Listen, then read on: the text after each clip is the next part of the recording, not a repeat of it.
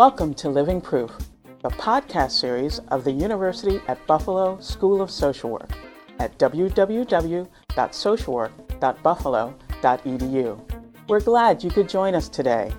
The series Living Proof examines social work research and practice that makes a difference in people's lives. I'm your host, Audra Robinson, and I'd like to take a moment to address you, our regular listeners. We know you have enjoyed our podcasts, as evidenced by the more than 200,000 downloads to date. Thanks to you all. We'd like to know what value you may have found in the podcast. We'd like to hear from all of you, practitioners, researchers, students, but especially our listeners who are social work educators. How are you using the podcast in your classrooms? Just go to our website at www.socialwork.buffalo.edu/podcast and click on the Contact Us tab. Again, thanks for listening, and we look forward to hearing from you. Today's guest, Dr. Robin Bonifas, is an assistant professor at the Arizona State School of Social Work. Her interests include social gerontology, psychosocial care in skilled nursing facilities, the adjustment and resilience of older adults, and elder abuse and neglect. She is a licensed clinical social worker with over a decade of experience directing social service units in skilled nursing facilities. Assisted living facilities are one point on the spectrum of long-term care that can range between day services in the community to skilled nursing facilities. In assisted living communities, seniors live in their own room or apartment and are provided help with activities of daily living. In this podcast, Dr. Bonifas discusses the first of 3 studies examining senior bullying and relationship changes in assisted living facilities. Dr. Bonifas shares her findings on how seniors experience problematic behaviors in those facilities, how they cope, and their ideas on how to address bullying at the individual and facility level. Nancy Kozmal, doctoral candidate at the University at Buffalo School of Social Work, spoke with Dr. Bonifas by telephone. Hi, Robin. Hi, Nancy. Tell me about your research on senior bullying and relationship changes in assisted living. Okay. It is a pilot study at this point. We're working with 2 assisted living facilities, and it's a research project with 3 different phases. So the first phase is qualitative interviews with residents from both facilities just to learn about their perspectives on senior bullying, what types of behaviors they find to be most distressing, how they react to the behaviors, how do the behaviors affect their daily life, how do they cope with them, and then just their ideas about what can help you to better deal with this. What are some interventions you think that would be helpful either at the individual level or at the facility level that would be helpful to both reduce negative social behaviors and to help you cope when they occur. So that's the first phase, which we've completed, so I have results I can talk about for that phase of the research project today. And the second phase looks more into past history and cognitive status and mood status and history of trauma, and how does that relate to difficulties in social relationships and to bullying. So we're hoping to tease out for folks who are more problematic, who are identified as bullies, is there something different in their pattern from others? Do they have more cognitive deficits, more communication difficulties? Are they depressed? Have they had more experiences of trauma in the past? We're also measuring self-esteem. So are there differences in self-esteem for these individuals? And then also looking at those folks who are really find the behaviors, the bullying behaviors, to be very difficult for them to cope with, and it really impacts their life, and they kind of perseverate on the problems. and find them more traumatic, what's maybe different in their personal history and in their cognition and their communication and self-esteem and mood, because we're definitely finding two different types of folks in terms of how people respond to bullying. Some are really very much impacted by it, and it affects their daily life, that they're wanting to remain in their rooms and not wanting to engage, whereas others, they're just like, oh, that's just the way people are, and they let it roll off their, like water off a duck's back, even though they may be exposed to the same negative behaviors. It doesn't affect them in the same way. So trying to figure out what are some differences in terms of what may be going on for these folks that would help us to better understand these reactions. And then the third and final phase of the study, we're identifying some interventions that the residents want to try, and there are facilities that the administration is trying to give more decision-making autonomy to the residents, and not just decisions about what time they're going to get up and where they're going to sit at meals, but real meaningful decisions. They're involved in hiring and firing of staff and different kinds of things like that. So they want to be able to choose the interventions that they want to do to create a more caring community. So the third phase of the research project is monitoring that, the process that the residents use, how they talk about it, how they make decisions, and then looking at what they implement and what seems to be most effective from their point of view. So it's primarily a qualitative study, although the measures we're using on mood and cognition and trauma and self-esteem are quantitative measures. So that's pretty much what it is. So are you defining bullying for the older adults, or are you allowing them to come to you with what their definition is? Actually, when we're doing the interviews, we're not using the term bullying. We were afraid that it would lead to labeling of people. Oh, that person is a bully over there, and, actually calling that person a bully or that type of thing. So we're using the phrase difficult social relationships, challenging social relationships, problem, social interaction patterns, those types of things. And so we're asking residents in the interview process, what do they find most problematic, what's most distressing for them. So we're not providing them with a definition of bullying. They are telling us what they find to be most difficult. So we're trying to get from their perspective what they see as problematic. And some of the things they identify as problematic would fit the academic definition of bullying, and other things that they find very problematic don't necessarily fit that definition, but they still perceive it as this is really something difficult to cope with. And I should probably mention, what is the definition of bullying? And it's just intentional, repetitive, aggressive behavior that involves a imbalance of power and strength. So it's intentional, people mean to do it, and then it's repetitive. So by definition, just one negative interaction or one socially problematic behavior doesn't meet the definition of bullying. Okay. So what sparked your interest in studying bullying among older adults?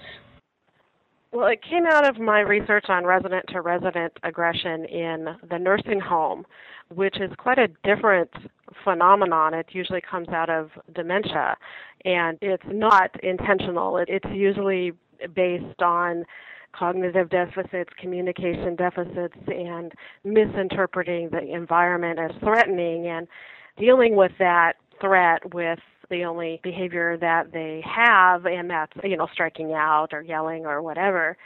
And as we were preparing to do this project on resident-to-resident aggression and in talking to different people in the community, we learned about this other phenomenon that's quite problematic, but kind of on a different end of the continuum from actual striking out and hitting and kicking. It's more of these relationship difficulties, and it seems to be with people who if they have dementia, it's very early stages, so there seems to be more intentionality to it.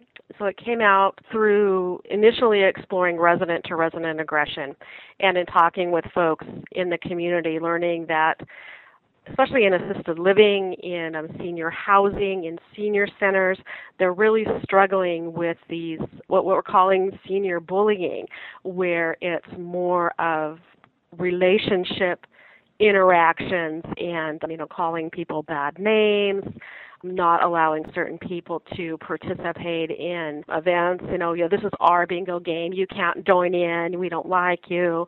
Not letting people sit at the table. This is my table. You can't be here. Making fun of people's clothes, making fun of people's hair, spreading rumors and gossiping about one another. And it's usually maybe one individual or maybe like a clique of 3 or 4 people who are doing these bullying type behaviors. And so in learning about that, we of course turned to the literature to find out more about this phenomenon and found that there really isn't. There's a lot of research on youth bullying and bullying in the schools.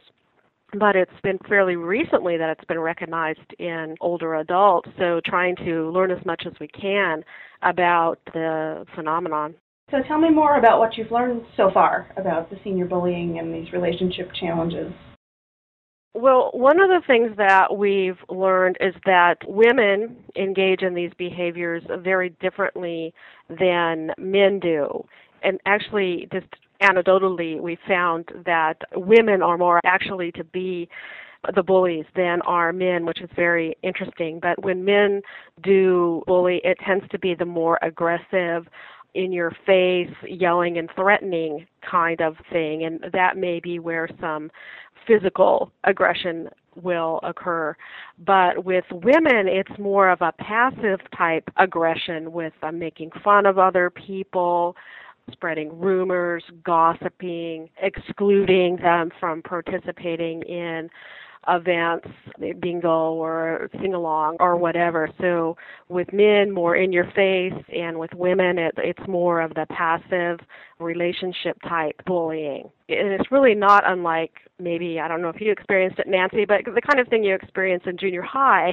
It does sound very much like the youth bullying patterns. Yeah, there are a lot of similarities there. So we're trying to make ties between, well, what is going on in terms of youth development that contributes to this behavior, and how does that relate to what may be going on with older adults. And certainly when you are in assisted living or in senior retirement housing or even in a nursing home or going to an adult day center, there's some type of loss that you've experienced, and your roles in society are changing, and that is something that produces anxiety. And that's not unlike some of the anxiety that youth may be experiencing as they're learning, figuring out who they are, and that whole developmental phase. So there may be some parallels between that kind of help us to understand what may be going on for older adults. It's a way to get some type of control in an environment that they feel powerless.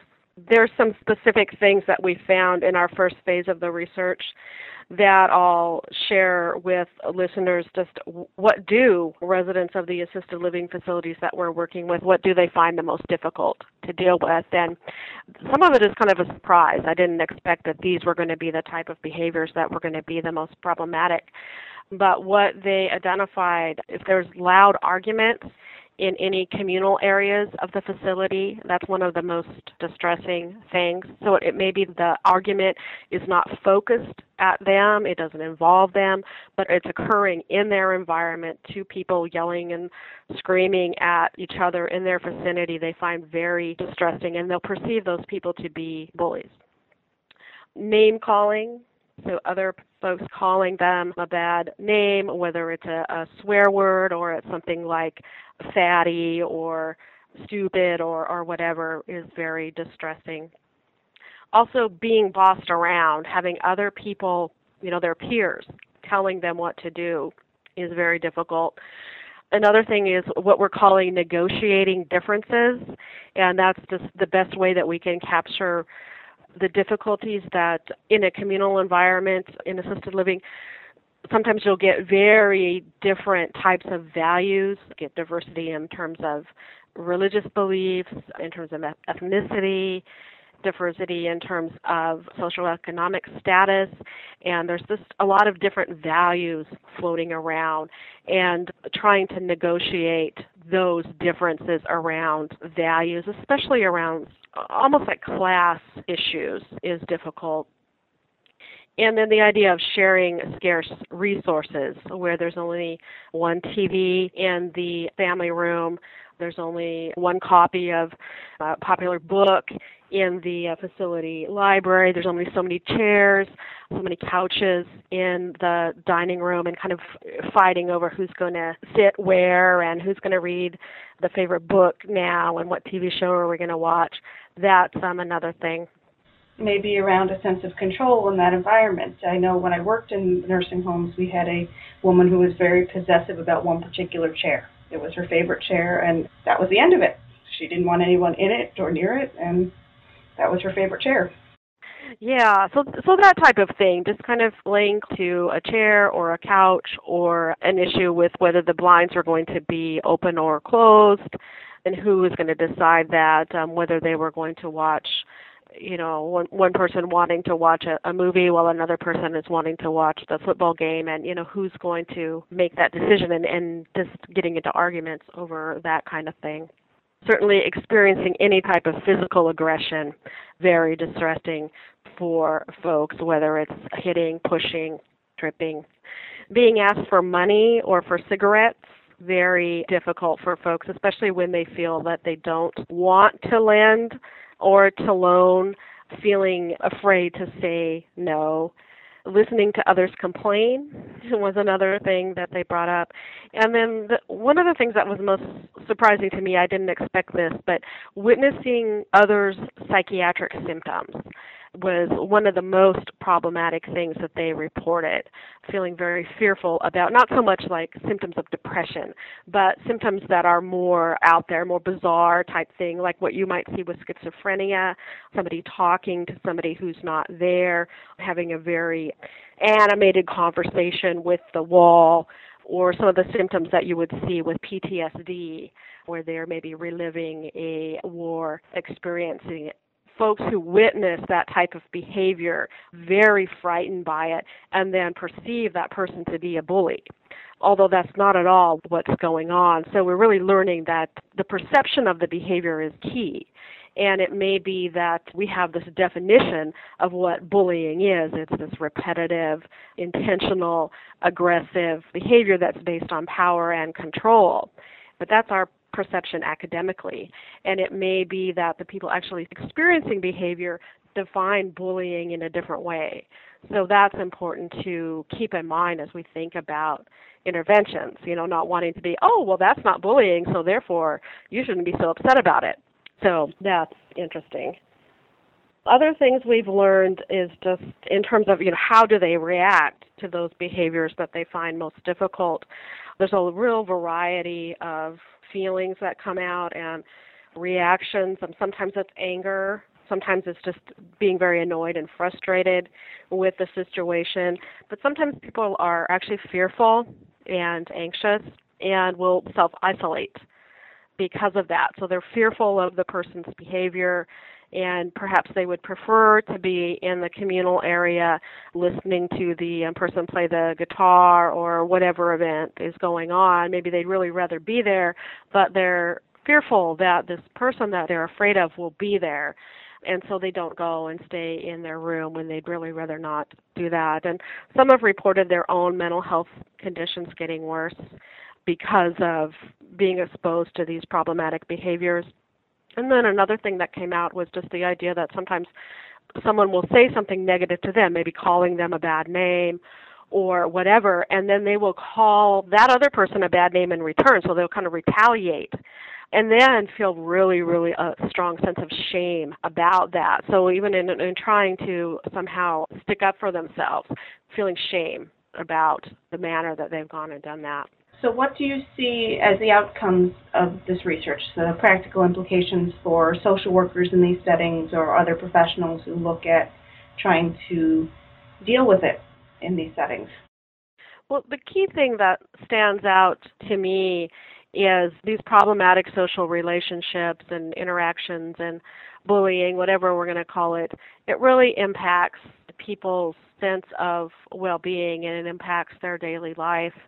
And just always makes me think about how when I was young, the idea was that bullying is just what happens, that's just what kids do, and if you're having a problem with that, there's something wrong with you, you just need to toughen up or whatever. That's the kind of the message that I got. And, we've since taken a 180 with that and are seeing in the school settings that bullying is really something we need to do something about. It's not okay. And sometimes what's coming out in senior bullying is at the administrative level of the senior center or senior housing or whatever the setting is, there'll be perhaps this type of perception that, oh, that's just the way people are, there's nothing we can do. And there are things that we can do. And really, I think from a social work perspective, we really need to look at it from a systems approach. And it's interventions at the individual level to help people who bully to learn better ways of interacting. Are there other more healthy ways that they can feel in control of their environment, that they can feel in control and feel powerful in situations that don't necessarily impose on others? So that's one area of intervention. The other area is with the victims of bullying, those who are just really traumatized by these types of behaviors, helping them to have healthy ways to respond. Because in reality, bullies, they don't pick on everyone. They tend to target folks that are where they can get away with those types of behaviors because the person allows them to. They don't stand up for themselves. They don't walk away. They just don't have that skill pattern. So helping them develop skills. How do you walk away? How do you turn a bully on his ear, so to speak? How do you respond in such a way that you take back your power? So that's a place for intervention as well. And then at the same time, within the organization itself, just working to create a culture that is a caring community, which they often attempt to do in the school system. It's, everybody is working to create a caring, friendly community where bullying isn't tolerated. And we need to do the same thing in our senior centers and in our assisted living and in our senior housing. Sending that message that treating each other negatively, isn't okay. So I think that's part of it too. So you've talked some about the phases of your current studying. Do you see any next steps in your senior bullying agenda beyond that at this point? Yes, I do, because at this phase it's really just a pilot study to get some insight in what might be going on. And we're working with just 2 assisted living facilities. And, overall that's almost 200 people. But even so, it's only the experience of the individuals living in these 2 facilities, and that's certainly not representative of all assisted living or all senior housing type arrangements. So we would like to expand our research to look at what's going on in senior centers, what's going on in senior housing, what's going on in other assisted living facilities. And so wanting to do more of it, like right now we're doing one-to-one interviews and having it expand nationally where there's a questionnaire that folks fill out so we can get more information about the range of behaviors that are occurring and getting perspective from the seniors themselves, but also from the administrative type folks as well, because I suspect there's going to be differences there between the behaviors that the residents, the consumers, what have you, their perceptions of what these are the types of behaviors I just can't tolerate, and a bully does X, Y, and Z. I think that what administration has to say about what they find most problematic in their community is going to be different. Or maybe not, but it would be interesting to compare and contrast the perspectives on it. So a larger sample that's looking more at trying to get a representation of what occurs naturally, what's most difficult, and of course eventually to really try to test some interventions. But we're a little ways from that as well because we're still trying to figure out what this is all about. Great. That sounds very exciting. Is there anything else about your research that you want to share with our listeners at this point? Well, I'll tell them just a little bit about the interventions that the residents themselves recommended, which I think is very insightful. Part of what we're talking with them about is, so how can we help the situation? What can be done to reduce the bullying type behaviors and to help others cope when they do occur? And one of their primary recommendations that we need to have more anger management type classes, so people could have a better, more healthy ways of, what do you do with these feelings of anger, and what are some healthy ways to express that? A lot of folks haven't had that type of skill building. So anger management, they feel that would be very helpful. They also see that at the organizational level that there needs to be more limit setting around problematic behaviors, and that it's real clear at the outset about what are the norms of our environment, what types of behaviors do we not tolerate, and having it be really clear what the expectations of how people treat one another, having it in writing and having it be talked about a lot. So it's not just a one-time thing, but regular conversation about how do we treat others respectfully in our setting, and then enforcing those limits. And even to the point of some people maybe have to be asked to leave if they continue to pick on other people and distress others. They recommend having regular meetings to talk about these types of things, talk about problems that are occurring, and that it not be, just swept under the rug, but it be out there and they talk about it. And then they really see this as something where it's going to take a partnership between residents or consumers and administration, which I thought was very insightful, seeing that it's not just, the bully needs to change or management needs to kick everybody who's not nice out, but it's the two of us. These two groups need to work together to make our community more comfortable and more friendly. Those were their ideas. So in our final phase, we're going to be putting some of these things into implementing some of their ideas, and then be hearing from them what they felt was most effective. So it's not about what I think is most effective or what my research think is most effective, but directly from the residents, what did you feel made the biggest change in your environment? Sounds wonderful. Thank you for taking the time to talk to us today. We hope to hear more as your research develops in the future. Well, thank you very much for listening. It's fun to get this information out there to those who are interested. You've been listening to Dr. Robin Bonifas discuss her work on senior bullying and relationship changes in assisted living facilities. Thanks for listening, and join us again next time for more lectures and conversations on social work practice and research.